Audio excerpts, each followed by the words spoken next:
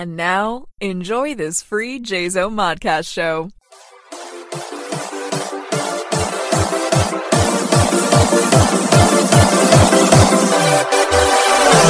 Carry on my wayward son.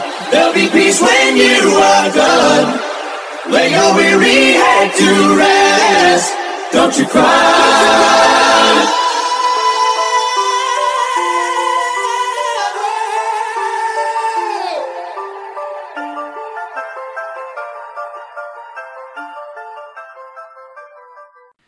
Hey everybody, and welcome to episode 146. Yes, I know.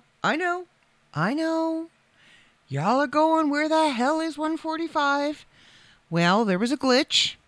I'm not sure if I've been kicked off the fly that is spotted, or there was a coding glitch, or it just got lost somewhere. But 145 did come out last week on the JZO Modcast Network. It just didn't make it to anywhere else. So this is actually 146. Now, I am going to warn you, I am in a totally different environment. I am on a completely brand new, to me anyway, setup. I've never used a setup like this before. I've never used headphones where I can actually hear myself. It's very strange. Not an enjoyable experience yet. It might get better. So this is going to sound really awkward, I'm sure. But, bear with me. So I am not in the home studio, obviously. I am elsewhere. And I am with the live studio audience. And that is about all I'm going to say on location, because I do need to keep my location private for my own security. So let's just say I am with the live studio audience. They are here in person, and you may actually hear them in the background, I'm sure, if I say something that... Uh-oh. I have a screw loose and I just dropped it. It's somewhere down there on the floor. I'm sure I'll find it when I go to get up from the chair, because I'll step on it. So I am out of the home studio audience for a little bit. Housekeeping. I have a little bit of... I don't have any housekeeping. Apparently, the live studio audience says I don't have housekeeping, so I'm not going to tell you that Walter G. Esselman's book, Kathmandu, is out. I didn't tell you, because there's no housekeeping. Dead silence from the background. Okay, so moving right along. I didn't record last week because I was getting ready to go on vacation. So there was packing that needed to happen, and planning and panicking, and then more packing, and then unpacking and repacking and weighing, and yeah. And I thought I was being smart.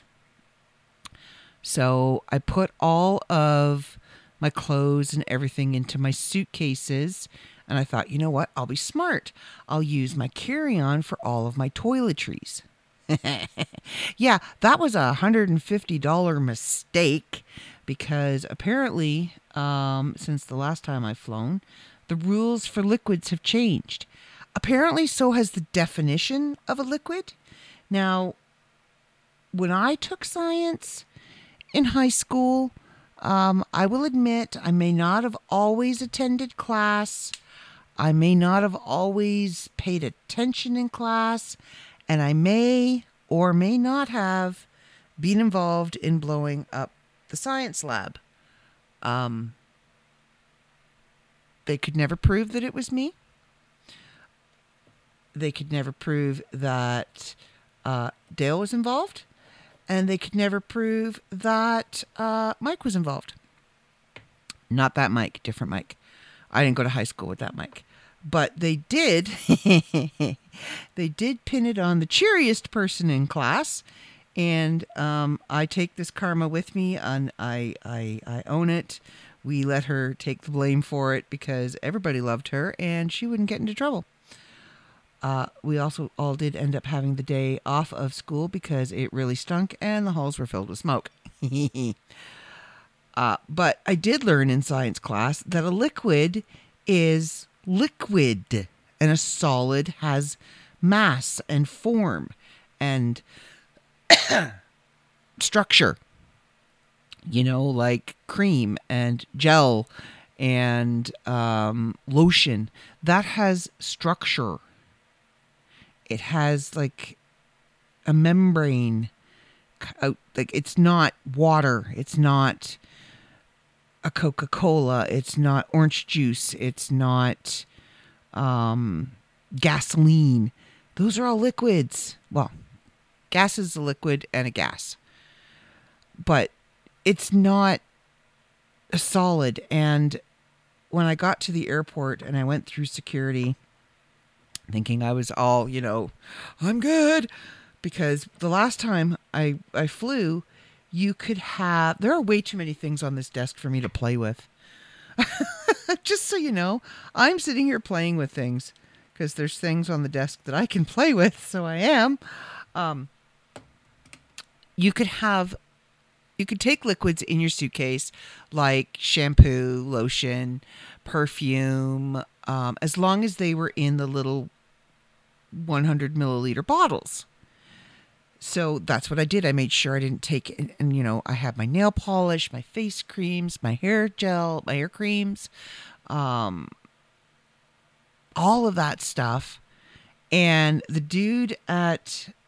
Like I put my suitcase, my carry-on up on the thing. I take out my tablet. Like I'm old hat at this. I know what I'm doing. I wore Crocs because they're easy to put on and take off because you have to take your shoes off. Didn't wear underwire. Didn't wear a metal barrette. Flipped my necklace around. I know how to go through security. So put my suitcase up there. Put my tablet, my computer, all of that in the little bin. My shoes, my coat, yada, yada, yada. I go through, I clear, and I'm waiting for my stuff to come down, and it goes through the x-ray, and she yoinks the first one. I'm like, what the hell? Why did she yoink that one? And then my suitcase comes through, my carry-on comes through, and she yoinks that one to be searched. And I'm like, okay, so it was searched before. I had... Did I have in my suitcase? I don't remember what it was. I don't remember if it was my electric nail file or if it was my electric razor. It was something oddly shaped, and they couldn't identify it. They didn't know what it was. So they had to open my suitcase and rifle through my belongings. And go, what is this? And I had to tell them what it was. And then they put everything back in my suit. Or they actually hand you your suitcase and you have to repack it. And then, I was free to go along my merry way. Well, not this time. He hands me this teeny tiny little bag and says, all of your liquids have to fit into here. And any medications that you'd like to take with you. I beg your pardon? Because I had all my medications in there as well. And he says, you're only allowed to have enough medication for one night. Since when? What if you lose my luggage? Then I am out of my medications. It's not like I can just go to any pharmacy and have them replaced. So I'm like, what do you mean? I have to, all my liquids have to fit. So I'm like, fine. I figure all my nail polishes are dollar store anyway. I'll take my favorite colors, put them in there, and replace the rest. So I did that. I was looking through that, and then my flat iron. I was just, okay, you know what? I'll just get rid of that. And he's like, oh no, all of those creams. I have several face creams and neck creams because I am over 50 and I am battling wrinkles. I don't have any and I want to keep it that way for a while. So he's like, no, all of those face creams are liquids. Excuse me? You take the lid off, you tip it upside down. It's like a freaking blizzard. It doesn't move. How is that a liquid? That's not a liquid. That is the very definition of a solid. And he says, the bottle that I have for my leave-in conditioner, it's very thick. It's a solid, not a liquid. It doesn't flow. He says that can't go either. So pretty much everything in my toothpaste, everything pretty much in my suitcase had to get thrown out. And I'm like, no. He says, okay, well, you can check it. You can go and check it. Well, I've already checked my bags. So, okay, I figured it was only going to be like $40. I'll go check my bag. Not a problem. I had checked. The first bag was $30. The second bag was $40. So I'm thinking, okay, third bag's going to be $50. It goes up by 10. So he puts everything, like just shoves everything into my bag, and he says, okay, go back out. I'll hand you your bag on the other side. Fine. I go out. I beep. I'm like, oh my God. She's like, no, you're fine. Go.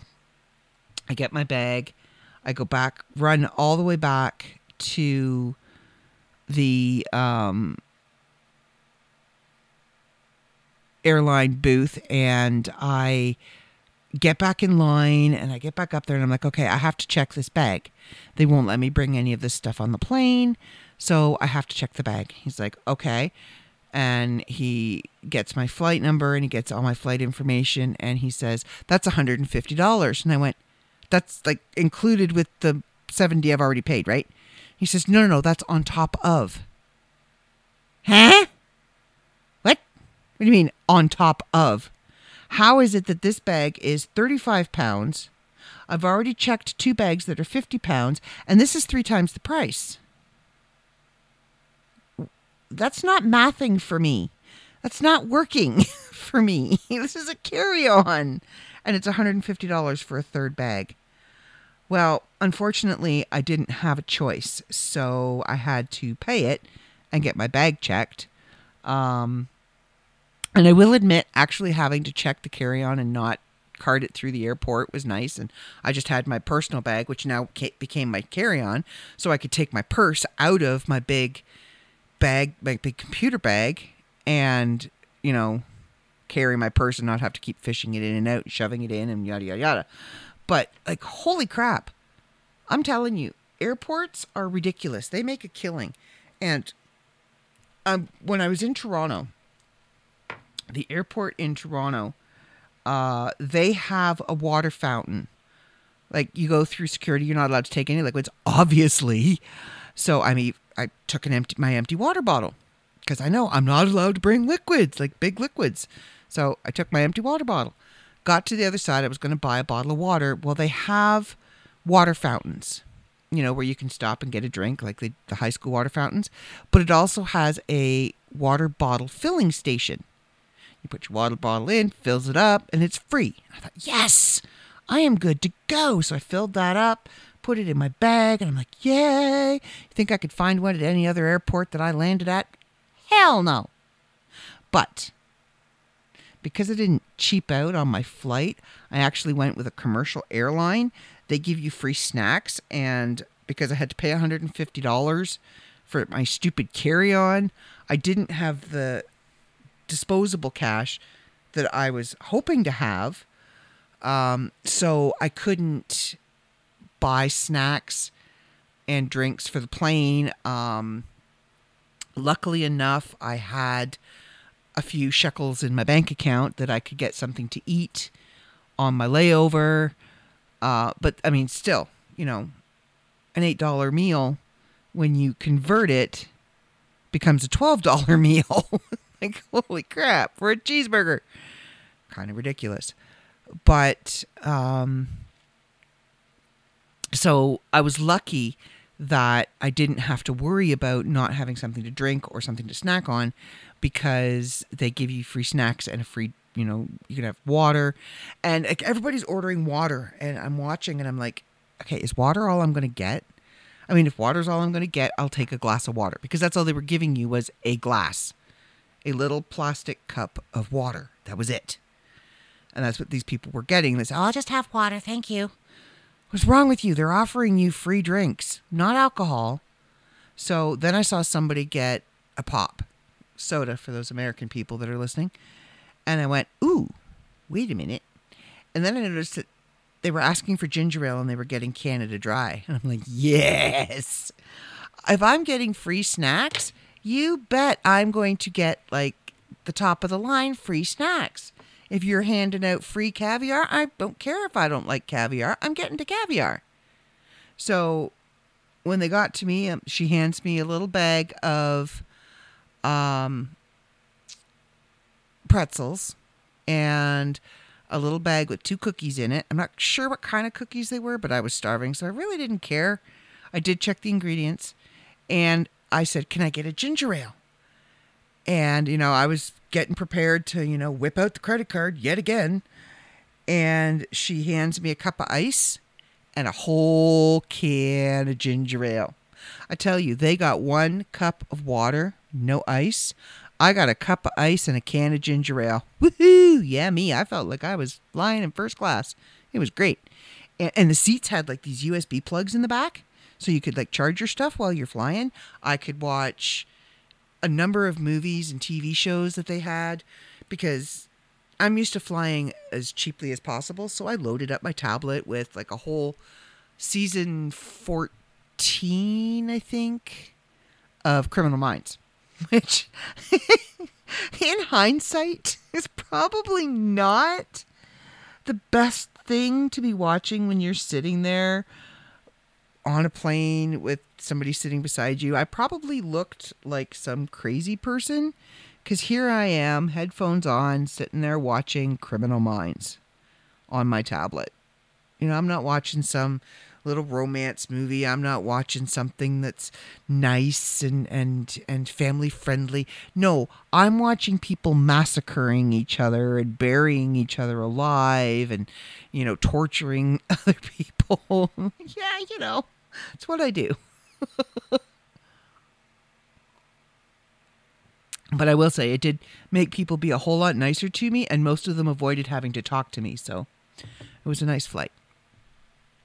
It wasn't bad. Like it was decent. My first leg was 3.5 hours, and then I had a 2-hour layover, or 2-hour and 20-minute layover, and then the next half was 2.5 hours. So at least like I had time to stretch, and I met some really lovely people.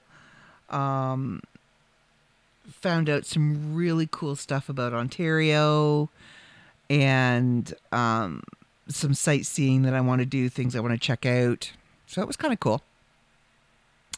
But yeah, I couldn't believe it. $150, which is more than double what it is for your first 2 bags. I was just, so now I know when I go home to pack all of my liquids into the suitcases. I'll put them in Ziploc bags, because what happens is underneath the airplane where they put your baggage, it's not climate controlled. So it gets really cold and things explode, which is why you can't have anything with batteries in it underneath the plane, because they explode. And so I'm going to have to put all my liquids into Ziploc bags and put them into my into my checked baggage, and then put clothes and stuff into my carry-on. But yeah, so that was fun. And of course, we're sitting at the airport, and anything almost that could go wrong kind of did go wrong. My brother was late, had a panic attack. He showed up. He wanted to talk. We chatted. We start driving. There's traffic. We get to the airport, and I'm thinking, okay, I have enough time. I finally get through. I'm in the little lounge where I sit. There are no seats. No seats whatsoever. And there's this one guy, and I swear to God, I was so tempted. I was going to go sit on his hand and his stupid little mouse. He was taking up 2 seats in the lounge. He's got his laptop on his lap, and he's using the seat beside him as a mouse pad. Like, really? Really? Dude.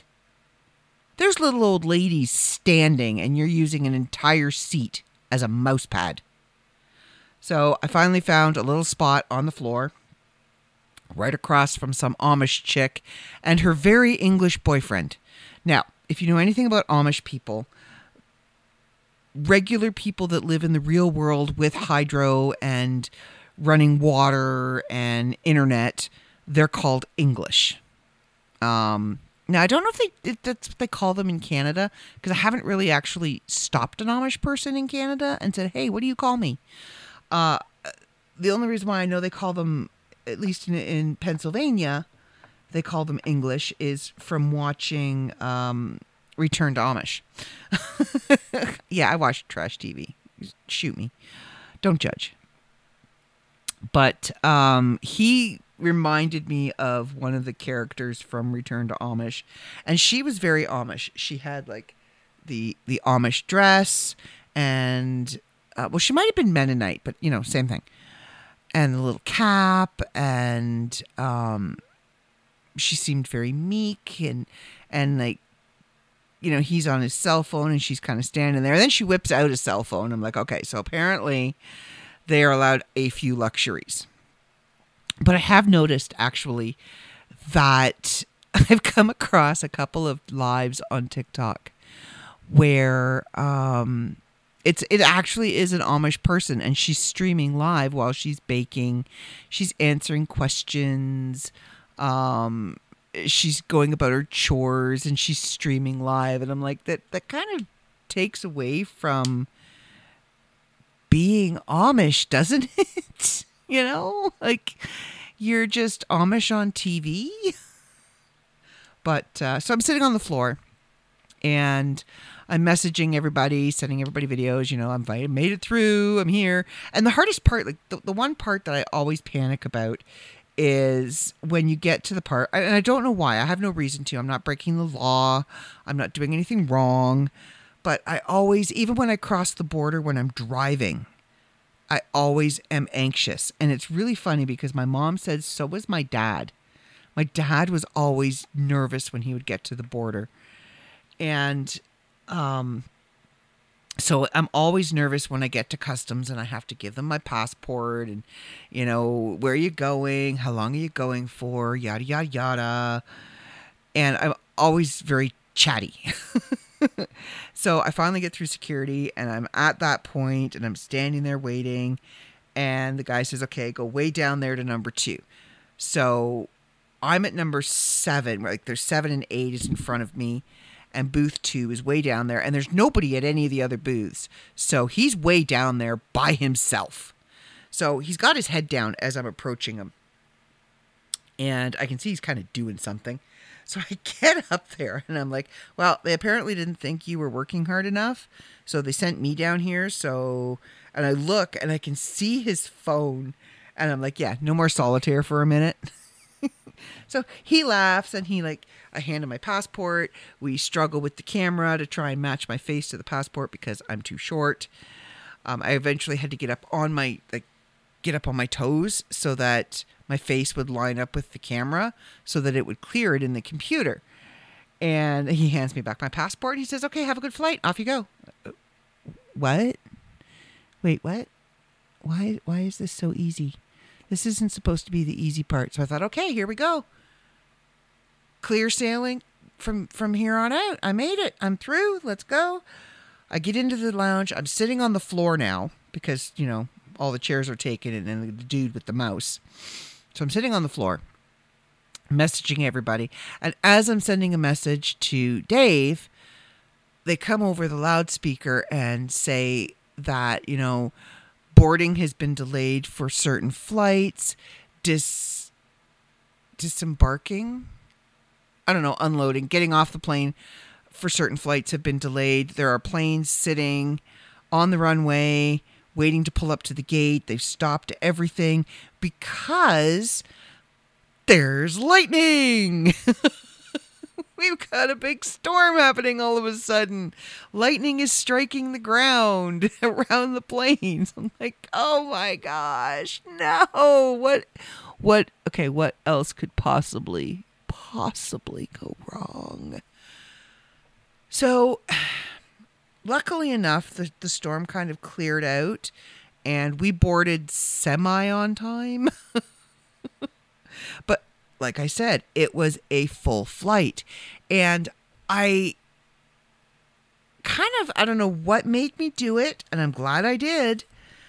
But when I was booking my flight, I always choose my seats because I want to make sure I get a window seat. I figure if I am going down in a blaze of glory, I am going to do it with an incredible view. So I always book my seat. That way I know where I'm sitting, I know where I'm going to be on the plane, and I don't have to worry about it. I can get on the plane, I can look at my ticket, I can go, this is my seat number, there's my seat, sit down, I'm good to go. So while we're sitting in the lounge and we're getting ready to board, they take all the disabled people first in wheelchairs and get them seated. And then they take all priority, like first class and veterans, they get to go, and military personnel, they get to go on first. And then they call by groups. And there was like 9 groups of people. So when I was checking in and trying to pay for my bags, it said, do you want to upgrade your priority to board earlier than other groups for $33? I'm like, hell yeah. So I thought, I'll do that. $33. I get to get on the plane before, the unwashed masses. I can get comfortable. It'll be all good. So I look at my ticket and it says group 4. Great. So get up there. And then they come across the speaker and they say, okay, everybody, for this flight going to here, it is a sold out flight and they are going to run out of room for checked luggage. So they are willing to check your luggage for free. I'm like, what? Wait, what? What? I just paid $150 to check my luggage and you're now doing it for free? Huh. Really? And they said that anybody who didn't have a seat assignment, who just booked their flight and didn't choose their seat, might not make the flight, and that they would be reimbursed and could rebook a later flight. I'm like, whoo, thank gosh, I picked a seat because I know I'm getting on this flight. I was a little pissy about the free checked luggage. But I'm like, okay, so you would think that they would build a plane that would have overhead bins for your luggage for every single seat. But apparently they don't. So everybody was running up, and then they said those in groups 7, 8, and 9 might not make the flight. So now these people have all checked their luggage. And if they didn't have a seat assignment, they might not get on the plane. Their luggage is going on vacation, but they might not be. So we get on the plane and yeah, it's packed. Every seat is taken. There's screaming children. There was, no, that was the second flight. She was on the second flight. But, we're sitting there. It's raining. You can hear what I think was thunder. It could have been the rumble of the plane, but I'm pretty sure it was thunder because we drove out through, we took off in lightning. Now, it wasn't fork lightning, so it wasn't hitting the ground. It was just sheet lightning. It was just lighting up the sky, but my God, that was freaky. Like, you're coming up through the clouds. And okay, so if you've ever not been on a plane, you taxi down the runway and you're kind of going at a good speed, and then you start picking up a little speed and you start picking up a little speed, and then all of a sudden the pilot decides, I want to be in the air, and he tromps on it and you are like smashed into your seat, and like your face, you have no wrinkles because now your face is all blown back and your hair is all blown back and you can't lift your head. It's kind of like the gravitron, but you're not spinning. You're moving forward. And then you're looking at the window and all of a sudden, like, you're going up. The ground is disappearing. And that's all fine and good. And then we get up, I don't know how many thousand feet. I can still see ground. And then all of a sudden I can't see ground because there's clouds. And you're completely encased in these clouds. You can't see anything. There's nothing but cloud and flashing lights. Like, No. First of all, I don't like turbulence because the air should not feel like a bumpy road. And now I'm in a rave off the ground. And then we got up above the clouds and it was beautiful. I got to watch the sunset. And I look down and I see all these clouds below me. And I'm like, oh, you poor people. The sunset's beautiful. It really is. Yeah, and I just put my headphones on and watched Criminal Minds until we landed. But we were a little late, and then we landed because we were a little delayed. Some of the people on our flight, their connecting flight was in like 4 minutes. So they had to get off the plane, run through the airport, and get onto their next plane in 4 minutes. Now, they did find out that they were going to hold the plane for the people on our plane because half the plane was getting on this other one apparently. So the pilot did come on and say, look, let's be a little nice here. Those of you that aren't taking a connecting flight, those of you that have a connecting flight later, please remain seated and let the panicked passengers that have to get on a plane in 4 minutes get off first. So, and you can see them, they're all rushing. And I'm not stereotyping groups. I'm really not. But I will tell you that some of the most ignorant people that I ran across on my flight were Asian. There was this one Asian man that seemed to think that his flight was more important than everybody else's, that getting to his seat was more important than everybody else's.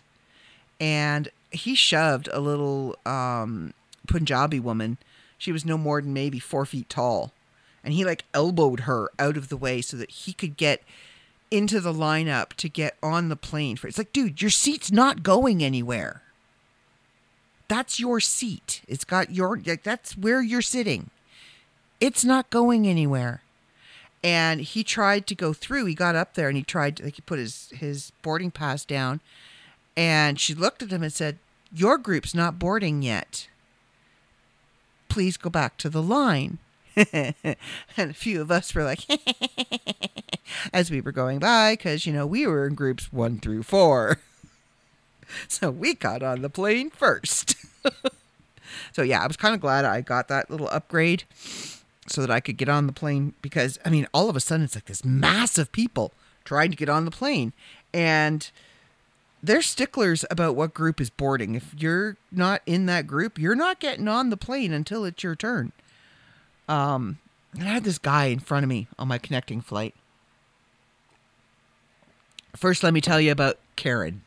I had a Karen on my plane. And this Karen had a service dog. Now, I'm pretty sure a Yorkshire Terrier is an emotional support dog and not necessarily a service type dog. But yeah, her little Yorkie was in her little bag and had a service vest on. Now, it's not a service vest I've ever seen on licensed service dogs. Like epilepsy dogs, autism dogs, blind seeing eye dogs, PTSD dogs. This was a weird vest that had service dog patch on it. So we're all standing there in line and we've kind of sorted ourselves into our groups. And this is in the Toronto airport. Yes, she was on the Toronto flight. So she was a Canadian Karen. So she all of a sudden just comes pushing through the crowd. She's got her dog bag on top of her carry-on. And she's pushing through the crowd.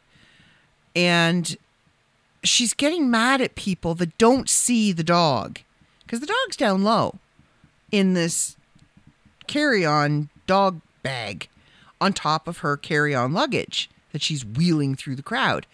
And they're putting all the people in the wheelchairs into the lineup so that they can get on first. And she's shoving her way, like she's elbowing people and pushing them out of the way. And like, excuse me, don't you see my dog? Excuse me, don't get near my dog. Well, the girl that was running was doing the desk at the where you give your boarding pass. She was not having it. she was not going to deal with this Karen at all. She was not having it. And she's trying to, this woman is trying to push her way up to where the wheelchairs are because she felt that she needed to be up where the handicapped people were. And the lady comes out and she's like, we're not boarding yet. You need to go stand back with everybody else. These are the wheelchair. We've got them ready to go, but we're not boarding yet. Your pilot isn't even on the plane. He's standing over there. And she pulls the seatbelt thing, you know, the thing that they close off ways to go. And she pulls that over and she snaps it in and she pushes the lady back. Well, holy moly. Did she ever go off? This is the worst thing and I need to see. She actually asked to see the manager and the lady's like, I'm the only one here. This is what you're getting. It's me. And like she was a no nonsense. She was not putting up with crap, man.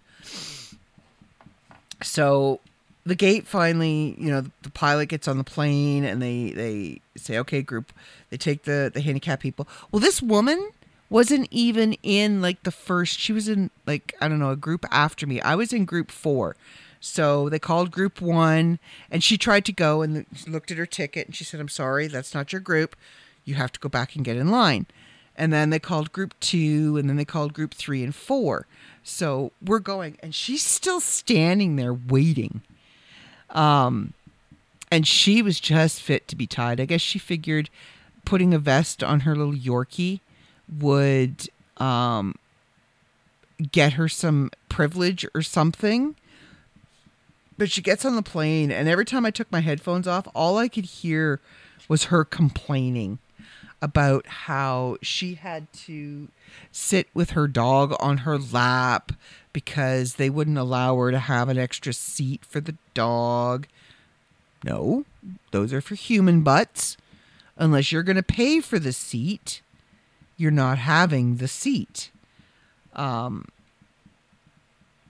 yeah, it was for the most part, it was an uneventful flight. There was very little turbulence, which I was very thankful for. Now, I think the airlines need to do some retraining on landing. Takeoff is rough. I don't like takeoff because of that, you know, G-force feeling of being thrown back into your seat and not being able to move. Landing, on the other hand, is horrific because you're coming down and you're watching the ground come up. And my advice to you is don't watch out the window too closely. And I will tell you why. Not because it'll scare you. It may just knock you out.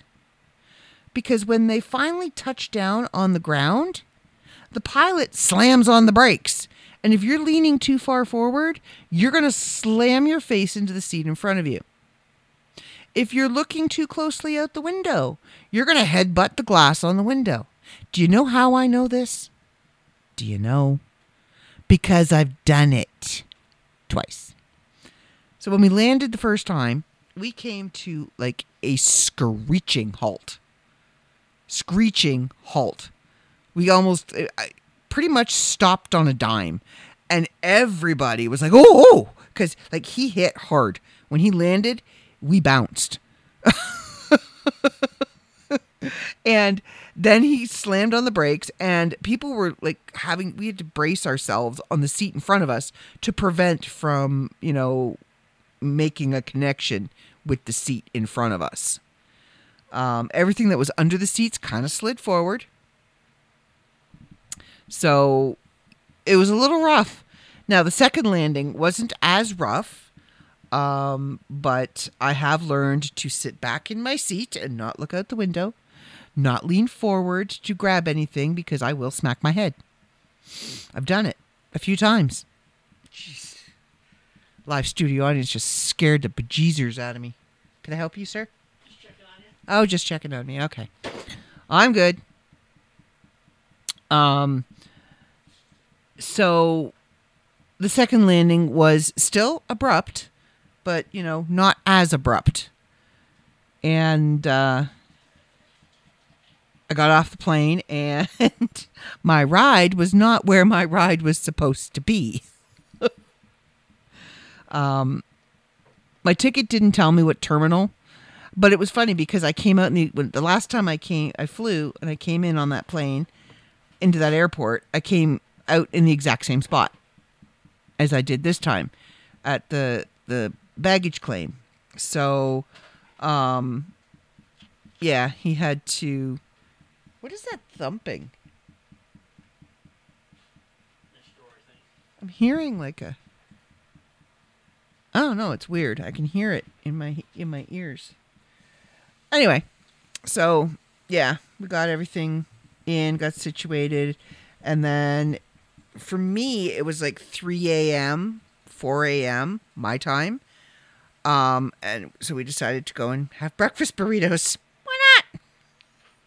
I haven't had breakfast burritos in a while, so we went and had breakfast burritos. But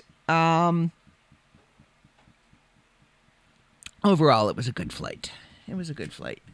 But yeah, I've learned some things for when I go back on how to pack. And I'm not going to pack liquids of any kind. I don't know. Maybe it's just in Canada, but the bag was teeny tiny, and I saved the bag because I'm going to put my stuff in that bag in my suitcase. And if they try and give me a problem, I'm going to be like, you gave me the bag. This is the airport bag. Look it says it on the bag.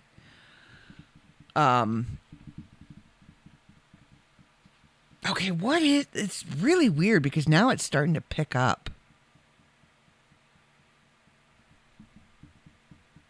I touch the desk and I can hear it. I don't know what it is. And I'm not even sure if the microphone's picking it up. It's the desk. It's so weird. It sounds like the desk is rocking back and forth, and I'm not even hardly touching it. But anyway. Okay, if this is an earthquake, I'm don't shh.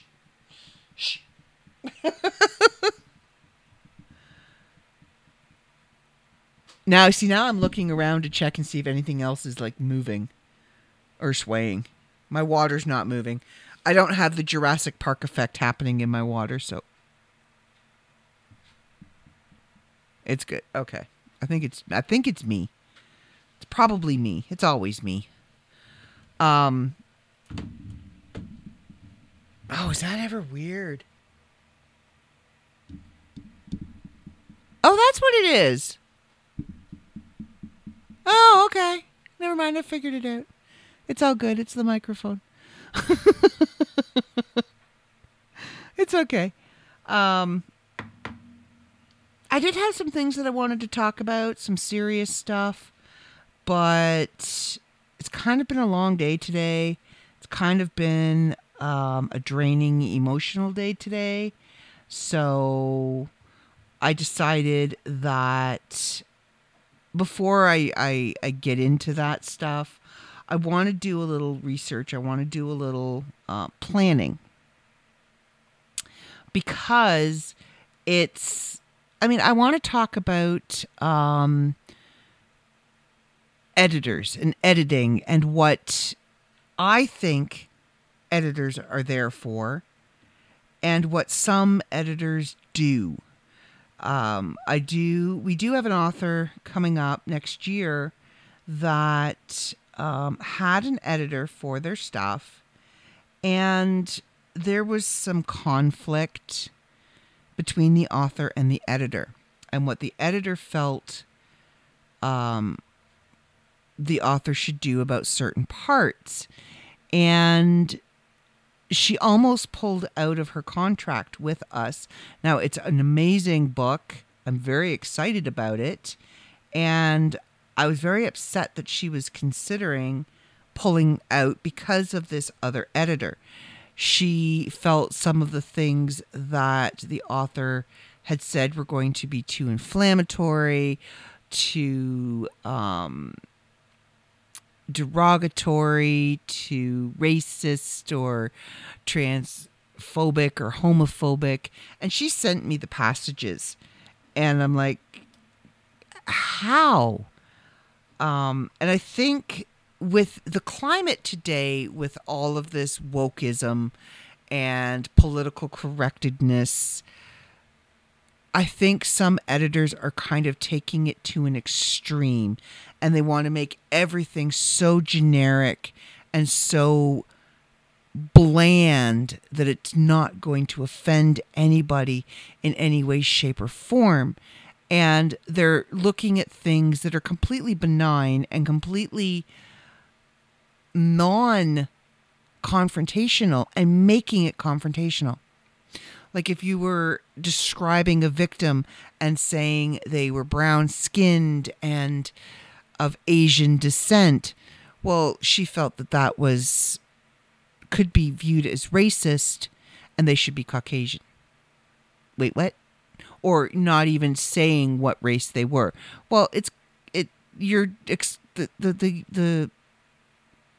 they're explaining the victim. So you kind of have to put that in there to paint the picture of what the reader is trying to see in their mind.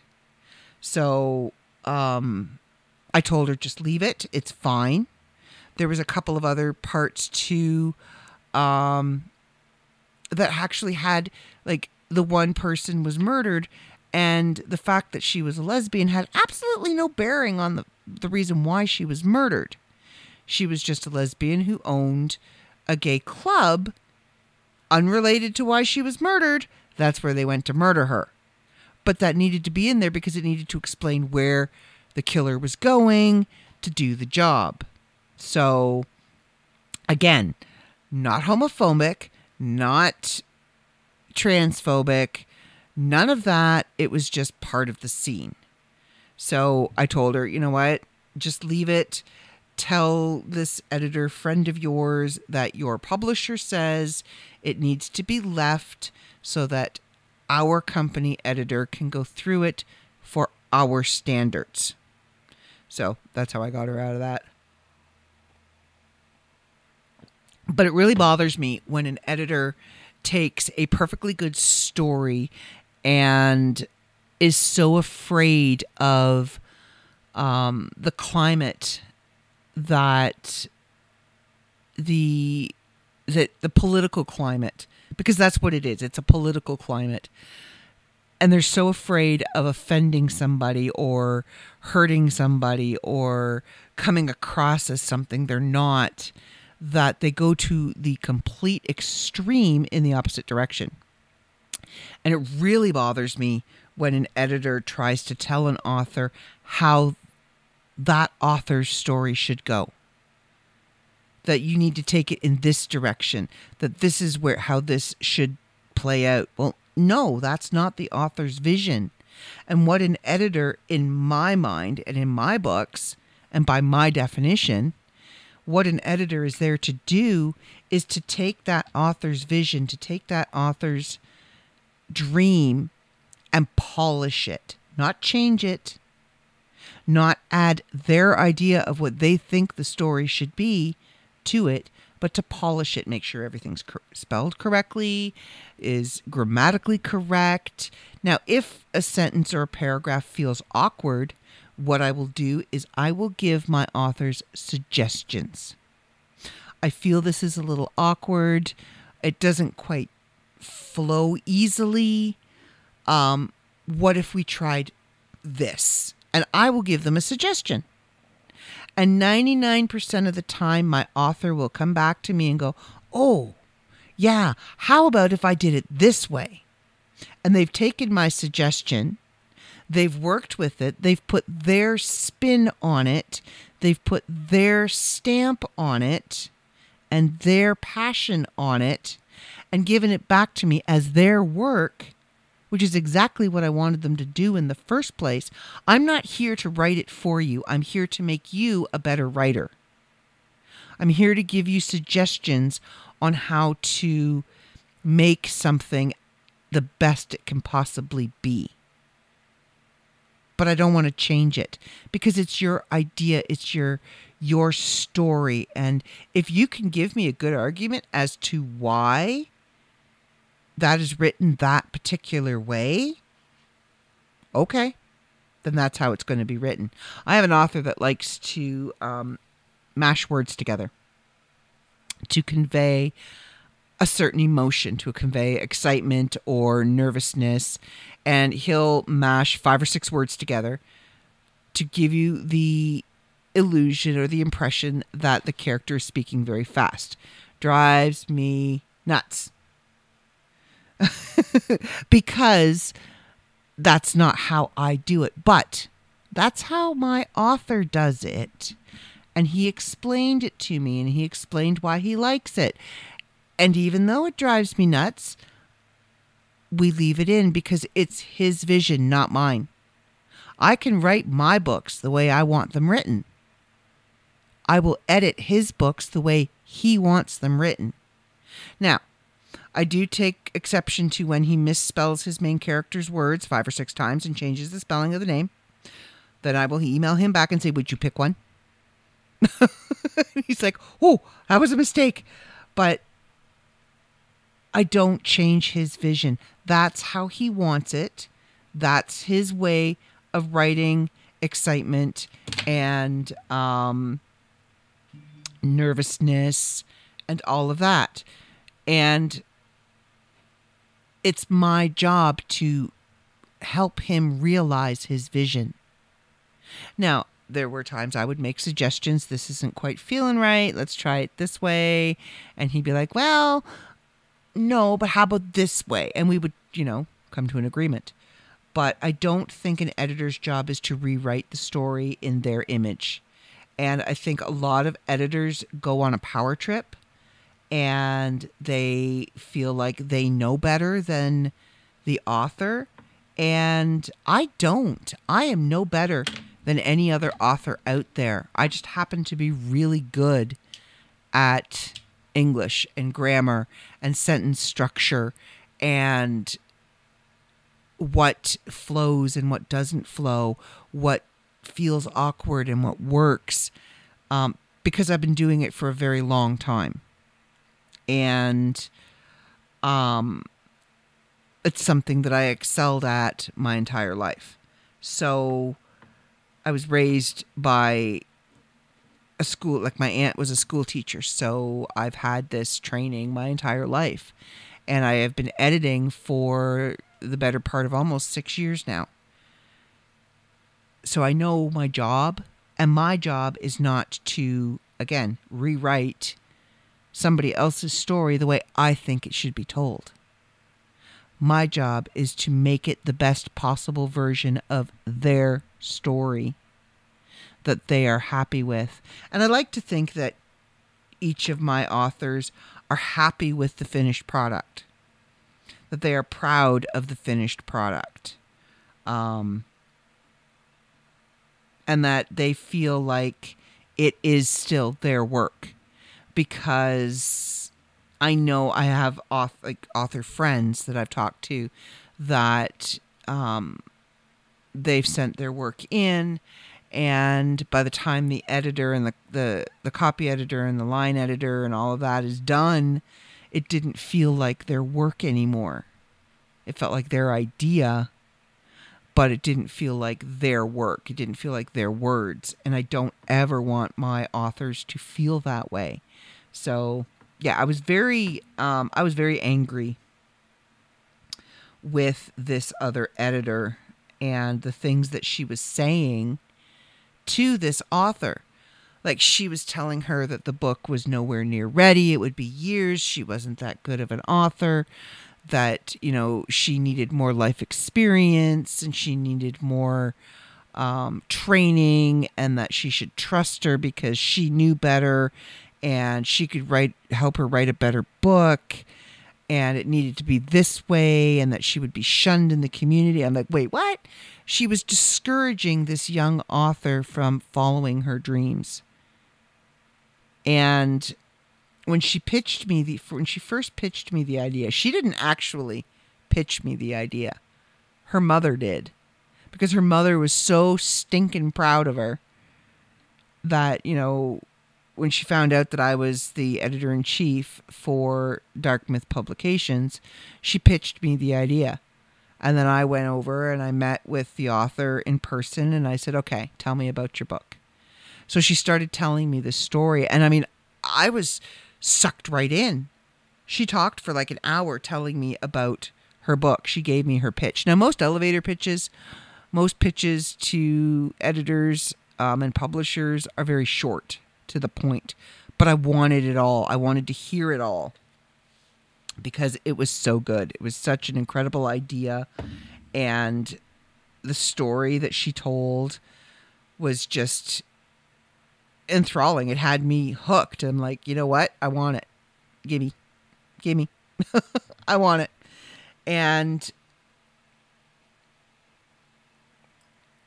I told her if there were parts that needed to be worked on, we would work on them together. Not, this is how I want it written, rewrite this, suggestions. I give suggestions. I don't give criticisms. I don't give demands. I don't just arbitrarily change things without notifying my author. Like spelling and grammar, you don't need to know about that. Like, you can look at it. I'm not going to write down every spelling, every word that I changed, or every comma that I put in. Look at it yourself. If you don't think that comma should be there, let me know, take it out, whatever. But big changes like rearranging sentences or removing a sentence or adding a sentence or adding a paragraph or whatever, I will make suggestions. Like, I have an editing business that I do on the side over and above Dark Myth Publications. And people hire me to edit their work, and then they send them out to other publishers or whatever. And there was one that I just finished doing. We went through several rounds over, I think took us about a year to get it to where I was comfortable in saying, you know what? Yeah, this is ready to start sending out. He's still second guessing himself. But that's because he's going from one style and one genre of writing into a different style. And it's a little difficult to kind of switch styles. If you're used to writing poetry, it's hard to kind of switch to writing a book, like a story, a fantasy story, or a crime story, or a love story. Because you want to continue to write in that poetic prose, in that format. But yeah, we worked back and forth, and I was very honest with him, and I told him parts that needed to be fleshed out a little bit more, things that he could probably take out that I didn't feel were really working.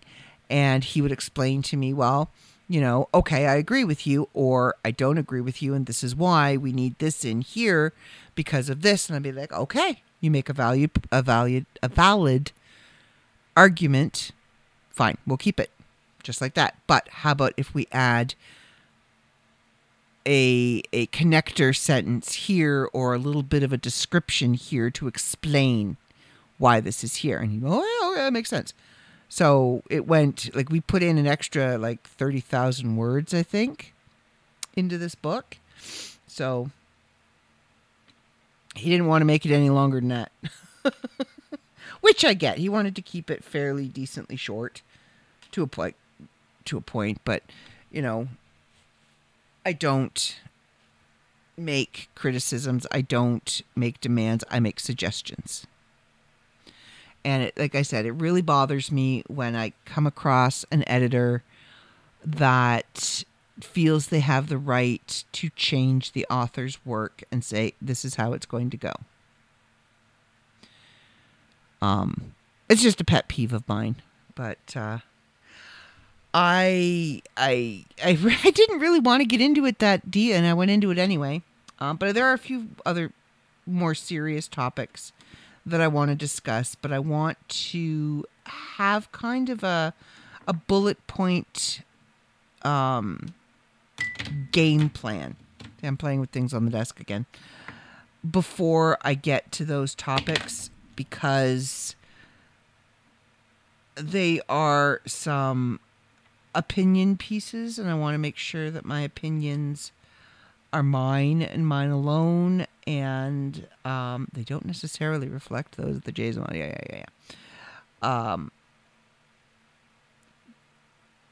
But I want to devote an entire episode to that particular subject, because I feel very passionate about a few things, and I think it's time that I started talking about them, and I started sharing them, and I started voicing my opinions on some things. It could get dicey, to say the least. But the editing was one of the things that kind of bothered me, and how some editors, and I get it, in the big book companies, fine. That's how they do it.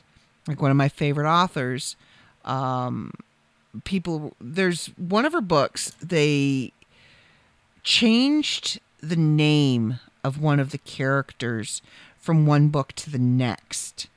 And we were all kind of like, what? Why would you do that? And she actually made an Instagram post about it. And it wasn't her, it was the editor. And when it came back to her, she was told that's how it's going to be. And it had to be left. She couldn't change it. She wasn't allowed to change it. And I don't want to be that editor. I don't want our company to be that company. So it really bothers me when I hear stuff like that. And I don't want to, like, I would love one day for our company to be a big company, but I don't want to lose that small company feeling. I want to keep that personal touch, and I want to keep that integrity that I have as an editor, and the relationship that I build with my authors. I want to keep that. I don't want to lose that. I don't want to send a manuscript back to an author just to have them sign off on it and say, this is how it's going to be. This is what we're publishing. I don't care if you don't like it. I don't want to do that. So, anyway, on that note, I think I'm going to wrap this up because it is Thursday. It does need to be bumpered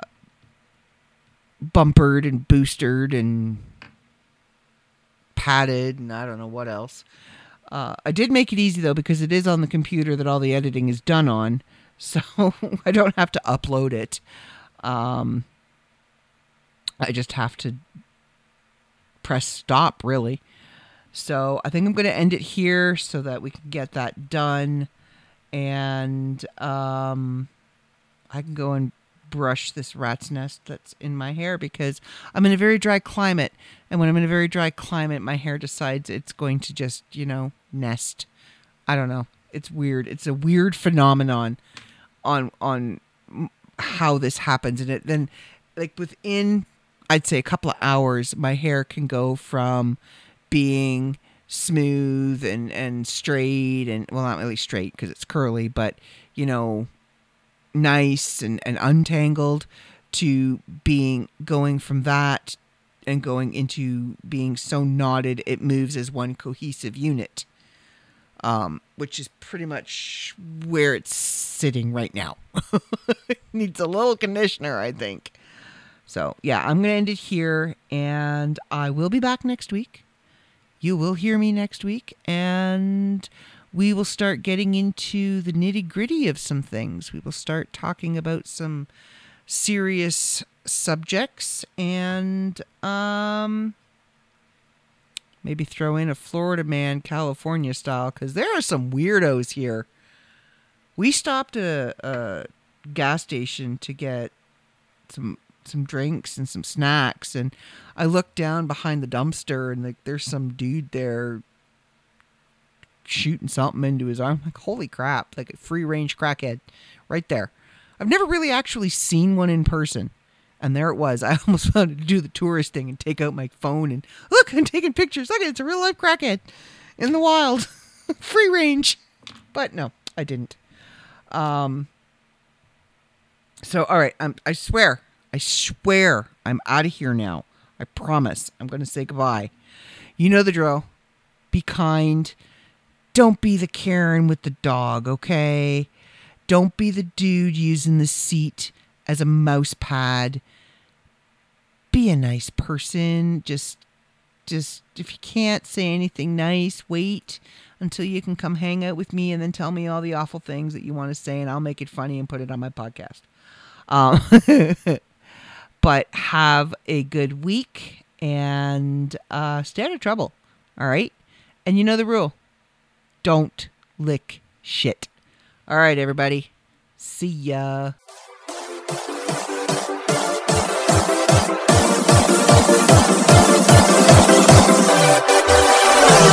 Carry on our wayward son.